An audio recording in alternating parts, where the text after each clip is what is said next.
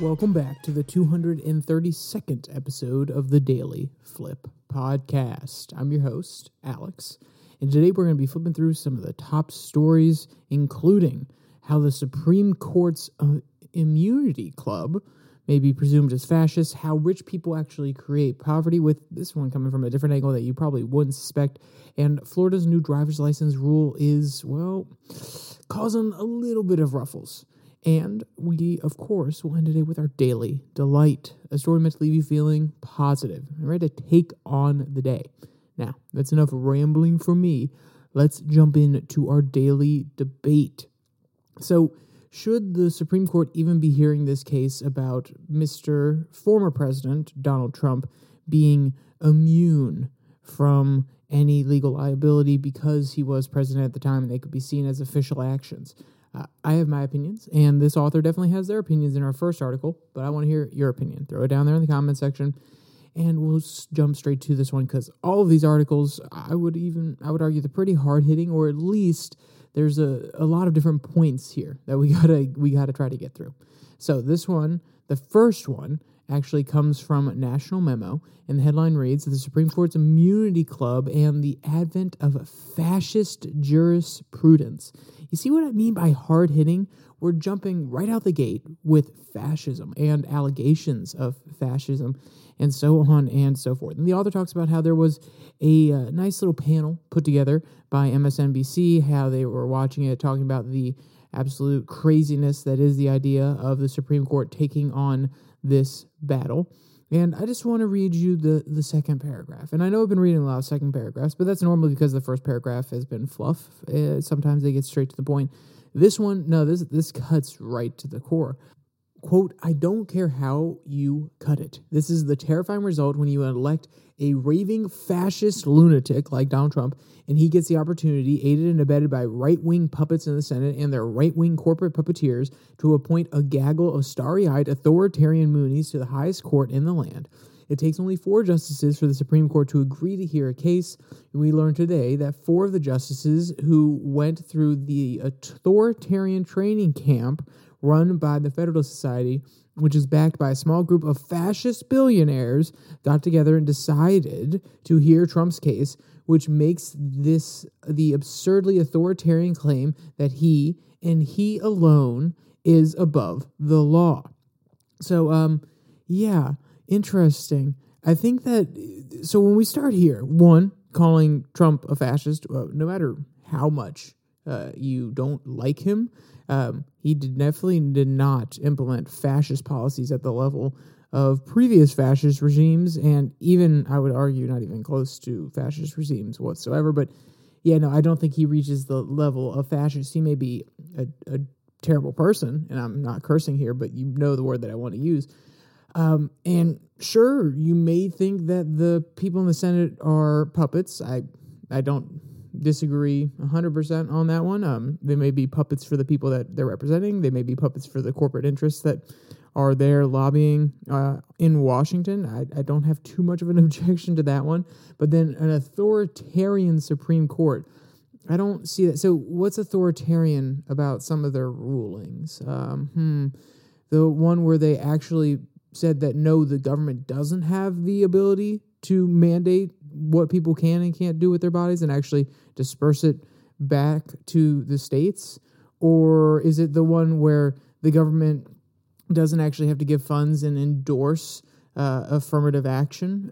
They can actually leave that up to colleges to decide how they're going to do their admissions process and not have it based on, I don't want to say quotas, because it was never actually proven that there were quotas, but on the idea that you have to admit a certain amount of a certain type of people, or you have to have certain precedences in place in order to allow underrepresented groups to come in. No, they just said, hey, you need to make it fair for everybody. So there are probably a few examples where this author could twist it, but some of the bigger ones that come to mind initially, especially the ones that people on the left would have an issue with, I think they are actually something that, for the most part, opens up options and possibilities. But hey, they got their opinion on this one. I would just end up disagreeing with it. The authoritarian training camp run by the Federalist Society for For those of you who don't know, the Federalist Society is an organization that helps with a whole bunch of different resources, students who are going through law schools who are wanting to fall or have a predisposition towards originalism or textualism, and they're trying to enforce the Constitution as it was intended when it was written, not trying to read into it how it is now.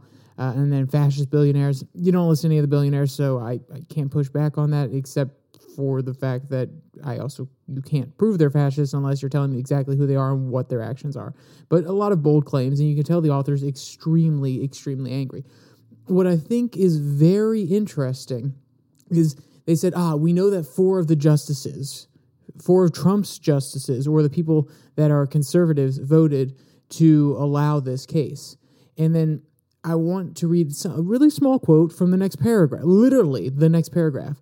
Although the court did not announce the names of the justices who voted to take the Trump case, it is a certainty that Thomas was one of them. So the point they're making here is, hey, we can't actually tell you who did it because they didn't release the names, but we're going to call out Clarence Thomas here. But then, remember, like I just pointed out in the paragraph before, they said that, no, it is most definitely these conservative justices. We know that these conservative justices actually want to take on this case. My question is, why do you think it couldn't be Sotomayor? Why couldn't it be Kagan? Why couldn't it be Ketanji Brown Jackson? Maybe they actually want to take up this case because they want to, from the moment it gets there, to 100% say no. Okay, we've already looked at similar cases, and the president does not have immunity, and we want to set that precedent so it can't be used as a legal argument in the future. So to assume that it is just the conservative justices who would be willing to take on this case because it could set a very important precedent, and to even assume that the way they're going to come out on it just because it's Donald Trump, guess what? They actually didn't rule in Donald Trump's favor during his Supreme Court case that went in front of them during the 2020-2021 election debacle. So I'm sorry, but this author just doesn't like when people don't agree with her.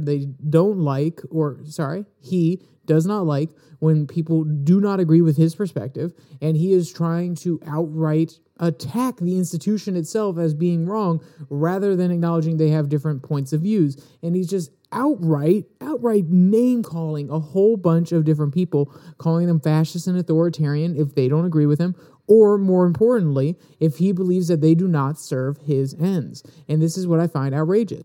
And the ironic thing is, I agree with the author for the most part, that Donald Trump does not get immunity from anything that could be seen as an official action simply because he was president. There are lots of different laws on the books. There are lots of different interpretations.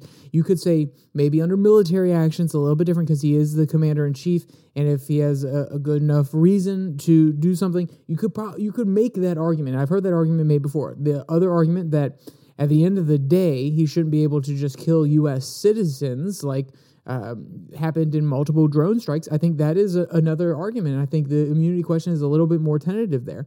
But even his own lawyer said something pretty crazy, and I'm pretty sure everybody acknowledged it was crazy, which is, so if he told the Secret Service or he told the CIA or any of the intelligence agencies that are federal to go and kill a U.S. citizen, and he doing it as the president falls under his official purview, he could do that legally and he would be immune from any charges.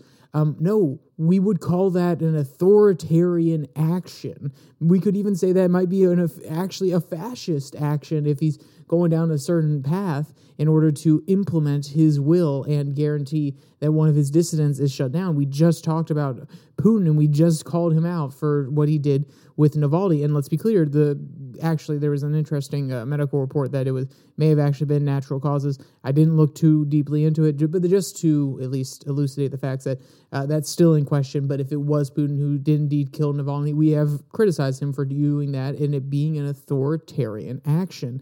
And I think a lot of people will hear that argument and say, yeah, no, he doesn't deserve immunity for everything. So even for the people that agree with him, even for the people that would be willing to hear him out on the idea that Trump doesn't deserve immunity, he's instantly alienating them by using this language that, no, the court can't be unbiased anyway. I don't think the court's going to come down on the side of Trump on this one.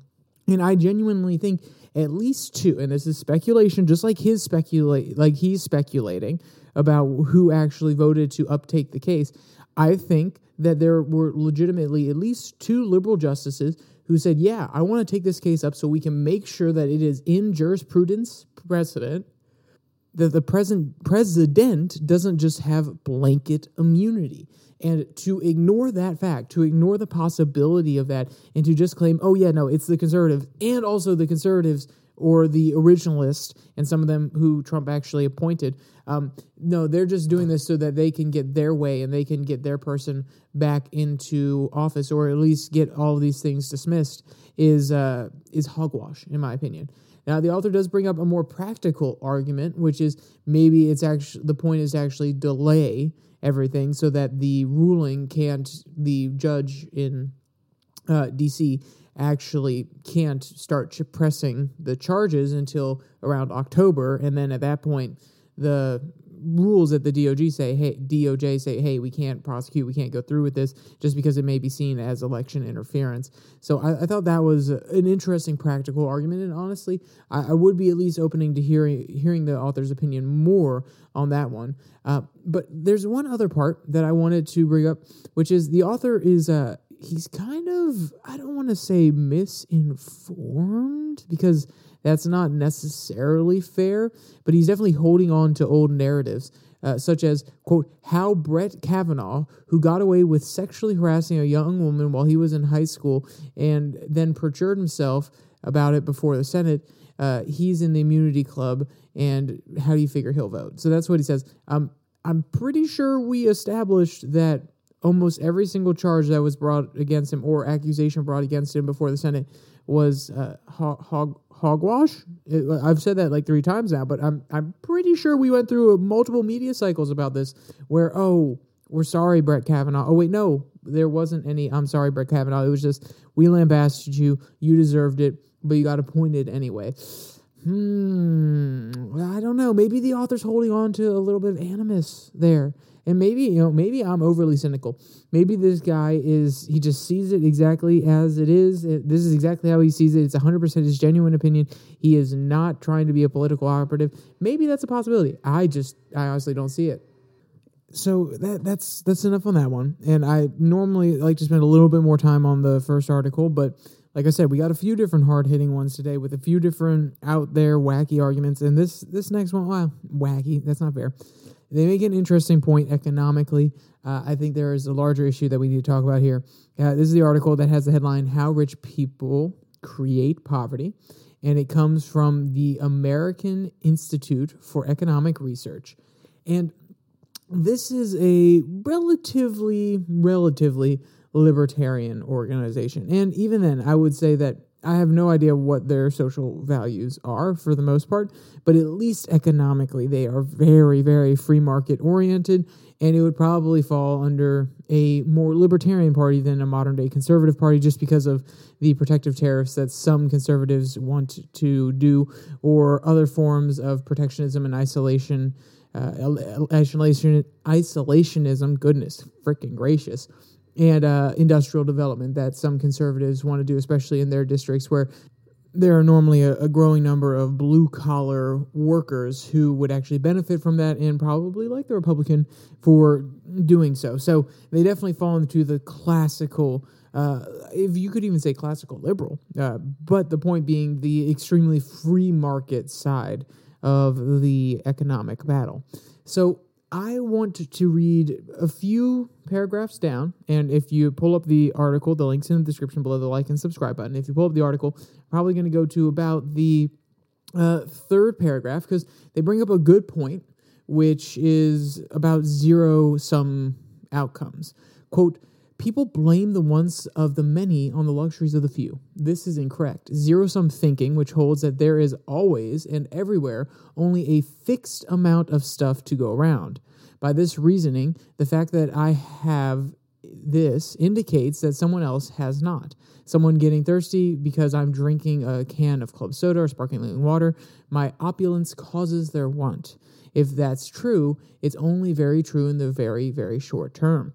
People do not have much because they don't produce much. And while it's true that we could redistribute everything and raise the poor's living standards considerably, we could do so only once. And they go on to have a few more interesting parts about, or explanations about that one. And I want to point out where they're coming from and also some of the things I don't necessarily agree with. So the point that they're making, yes, that it is not a zero-sum game. The entire economy is not a zero-sum game. In that, if we're looking at job opportunities, just because there are limited ones here and they can be taken up, that doesn't mean that there aren't jobs in other places and there aren't other firms competing. Sometimes, in very rare occasions, there is only one firm. So you could make that argument, but for the most part, the opportunity exists within the market that just because some of these jobs are going away now doesn't mean more won't open up.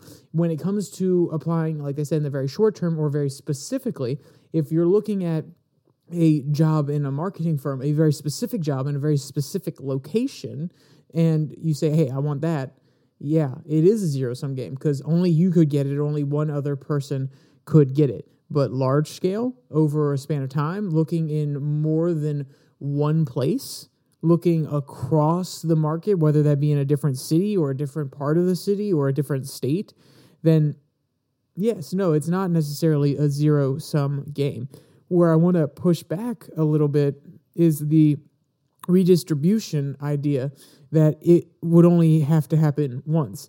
No, once it happens once, it will continue to keep on happening. And I think that's where the authors would actually want to go with it, but they don't necessarily take it to its logical conclusion, which is once you create the incentive where people at the bottom get to usurp people from the top. And what I mean by that is taking their blood, sweat, and tears that they've put into investing in property or building up their own wealth, and then redirecting that down to the bottom. That creates a perverse incentive structure where people, one, know it is possible. So, hey, what do you mean we can't do it? We did it before. I saw, it's like saying that, oh, no, hey, Jimmy, I can't chop that piece of wood anymore. I know, like, me using my labor to help you out and chop that wood for your house, it's nice, but I can't do it, man. You know, my back's really hurting. And then the other guy's saying, I literally 2 seconds ago, I just saw you do it. Like, is your back hurting that much? You look like you were actually happy doing it. It's like you're lying. It's like people saying, hey, okay, the incentive is here. The precedent has been set. We talked about precedent a lot in the last article. And they're like, well, no, what do you mean? I have a right to your labor. You've been working here for me for the last hour. Why is an hour 1 minute any different? Why is an hour and 2 minutes any different? Or once you hit an hour and 2 minutes, they're like, why isn't another 2 minutes? Why does that matter? So once you set up a perverse incentive, it will continue. That's where I wanted to push back on this one.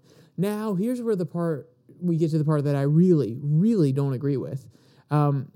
This is an argument for basically open borders. Quote, making people more productive is a laudable goal, but it has a checkered history. The real gains come from people moving to where their labor is more valuable, and that's in income countries like the United States. The problem is we rich Westerners won't let them come. We co-sign them to lives of low productivity and attendant poverty by building walls and saying no foreigners allowed. The kicker, we impoverish ourselves in the process. We impoverish ourselves by keeping markets from working and therefore keeping others poor. At the end of 2020, I expressed a wish that we should roll back border socialism. Those policies are among the main reasons why people in low-income countries enjoy, quote-unquote, enjoy low incomes.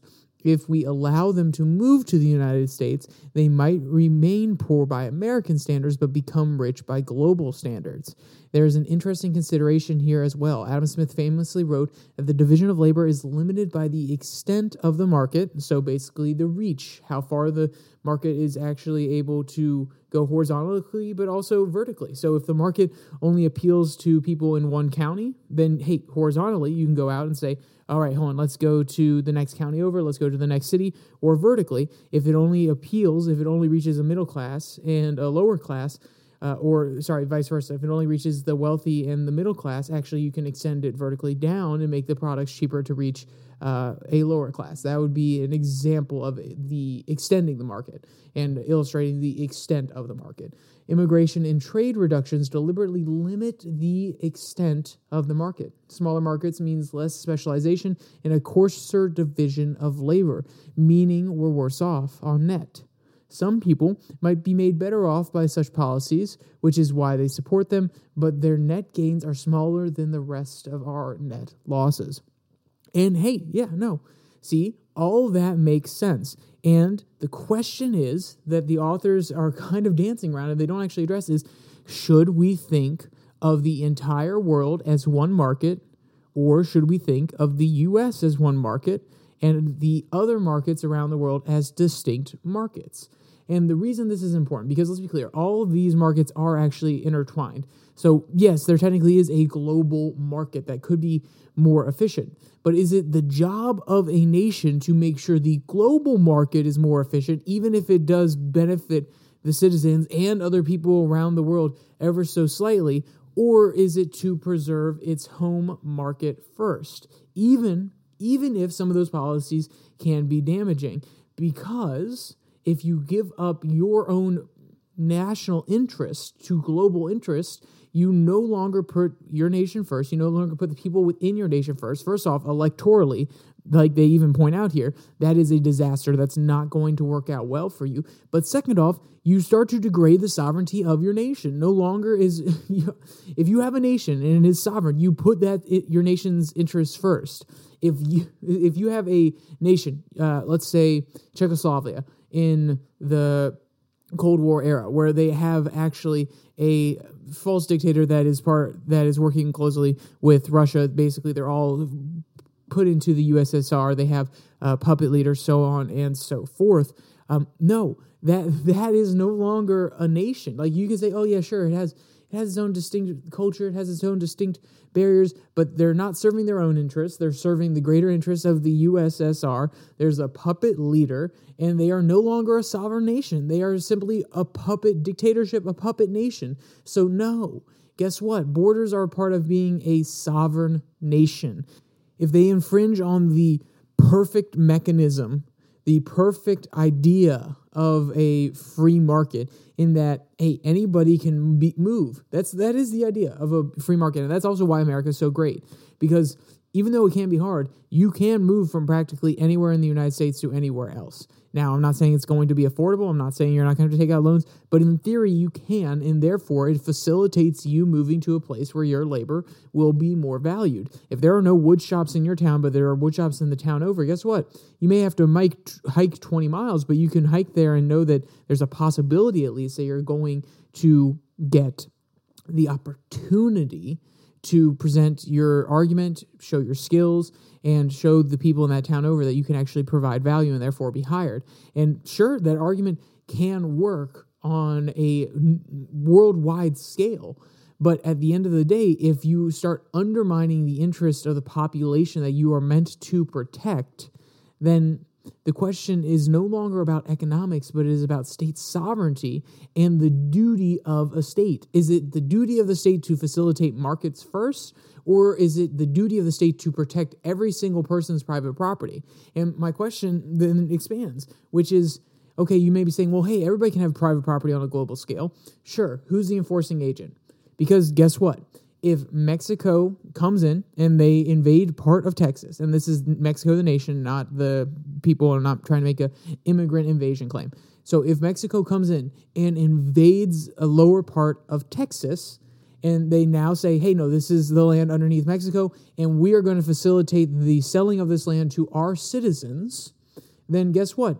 It is the Mexican government that is ensuring the property rights because they will defend the new border, they will defend the new land against possible aggression from Texans.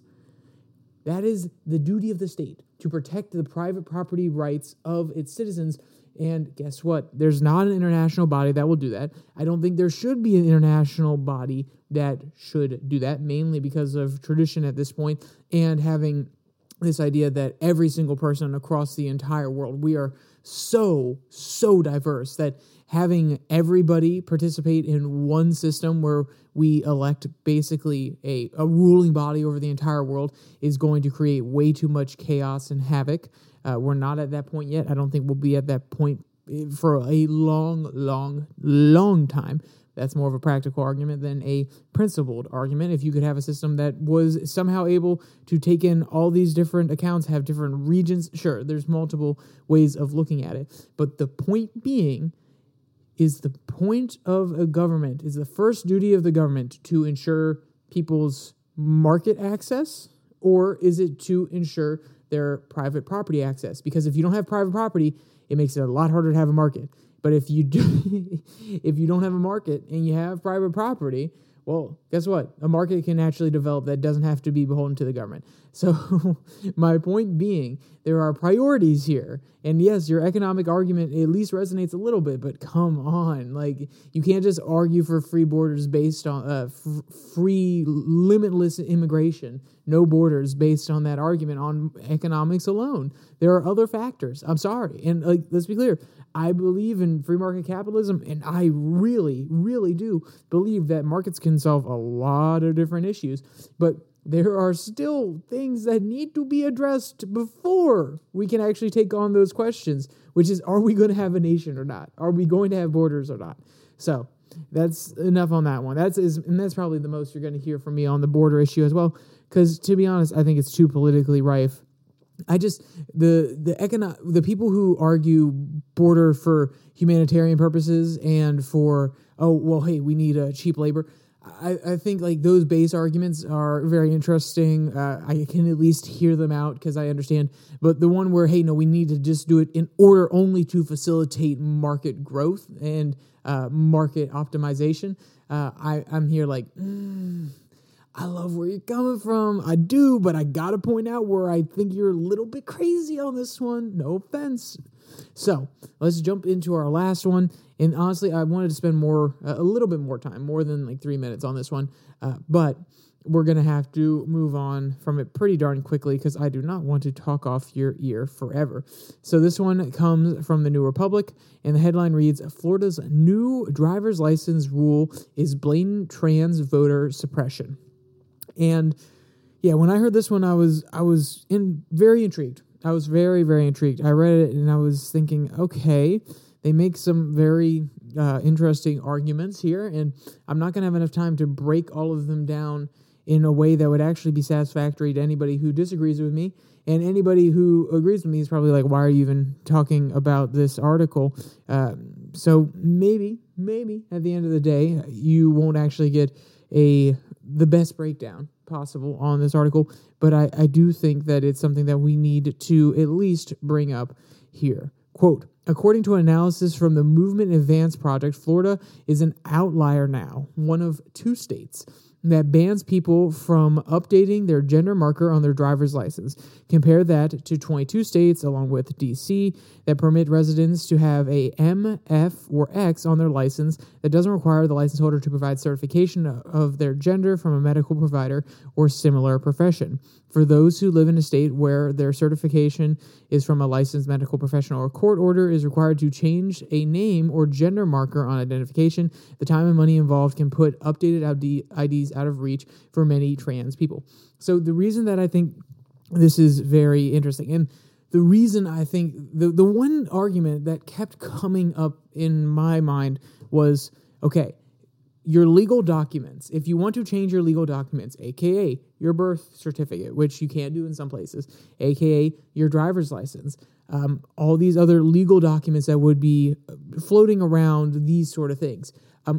What happens when you go to court and you are going to jail and all of your legal documents, your birth certificate, your driver's license, all say that you are a woman. And therefore, they sentence you as a woman. They send you to a woman's penitentiary, and you identify as a woman, but you still have a male appendage. You still have the ding-a-ling swinging between your thing-a-ling. That makes no sense, between your thighs.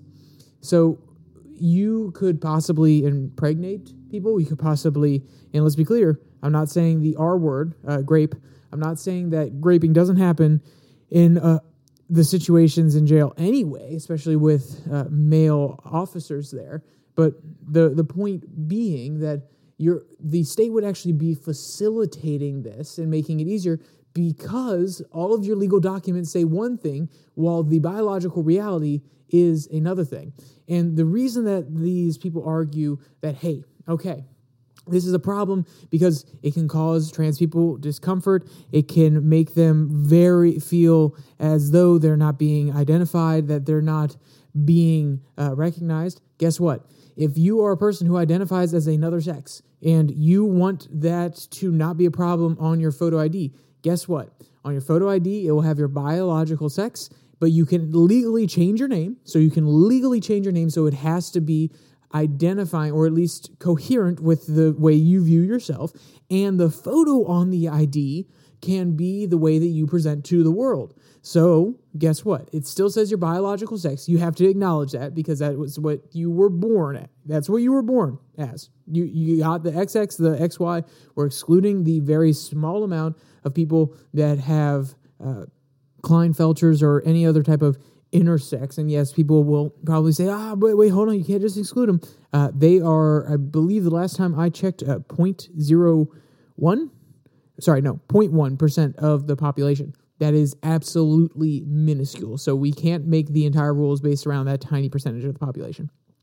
So my point being, what I was getting at is the photo will be up to date with the way that you like to present to the world. You just have to acknowledge your biological sex, and they don't have to, quote unquote, dead name you because your name is up to date. It has been legally changed, and it is now on your IDs. Yes, I do understand that this whole process can be expensive, but if you genuinely believe that you are of another sex and you want to present that way to the world, and it really causes you that much discomfort, you're going to go through these efforts in order to get to the place where it is more socially acceptable, where your name has been changed, where you've gone through all the legalese. And if you're a person who it's just a fad for you, and I'm not saying that this is a large percentage of people, but there are definitely people that I've known that have claimed to be one thing, and I'm part of this generation that grew up with it in high school and college, that claimed to be one thing, and my friend, I'm kind of like, maybe not binary,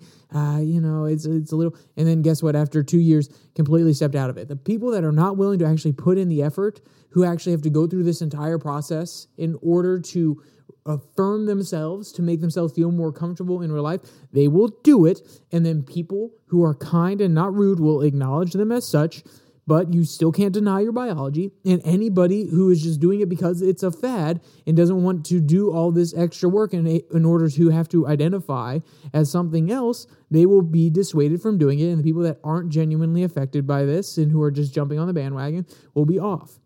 Yes, I understand that there are other issues that come along with this, which is, for now, it may be very difficult because the way you present versus your ID is going to say some different things. And I understand that if you really do feel as though that you are of the other sex, that it can be discomforting. It can be sometimes traumatizing, I guess is the word, when you get called the opposite sex, like ma'am or sir, and the idea that you have to acknowledge, hey, no, it says on here that I am a male, identify as a woman, but my biological sex is male.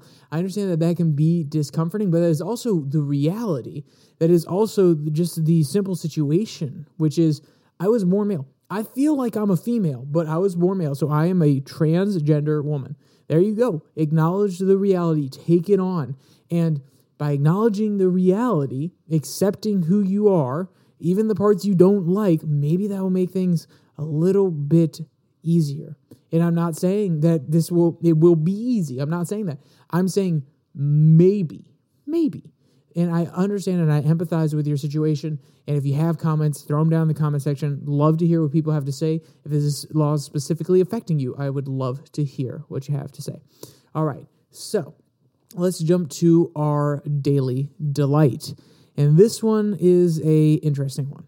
It comes from Boing Boing, and I don't think I've seen anything about a capybara, or at least I definitely haven't done a daily delight or article about it before, but this little guy's name is Harold. And I'll just read you one quick quote, and then you can come see the cute photos and videos. Quote, Harold and Barbara make the cutest noises when they're happy, and they almost sound like they're purring.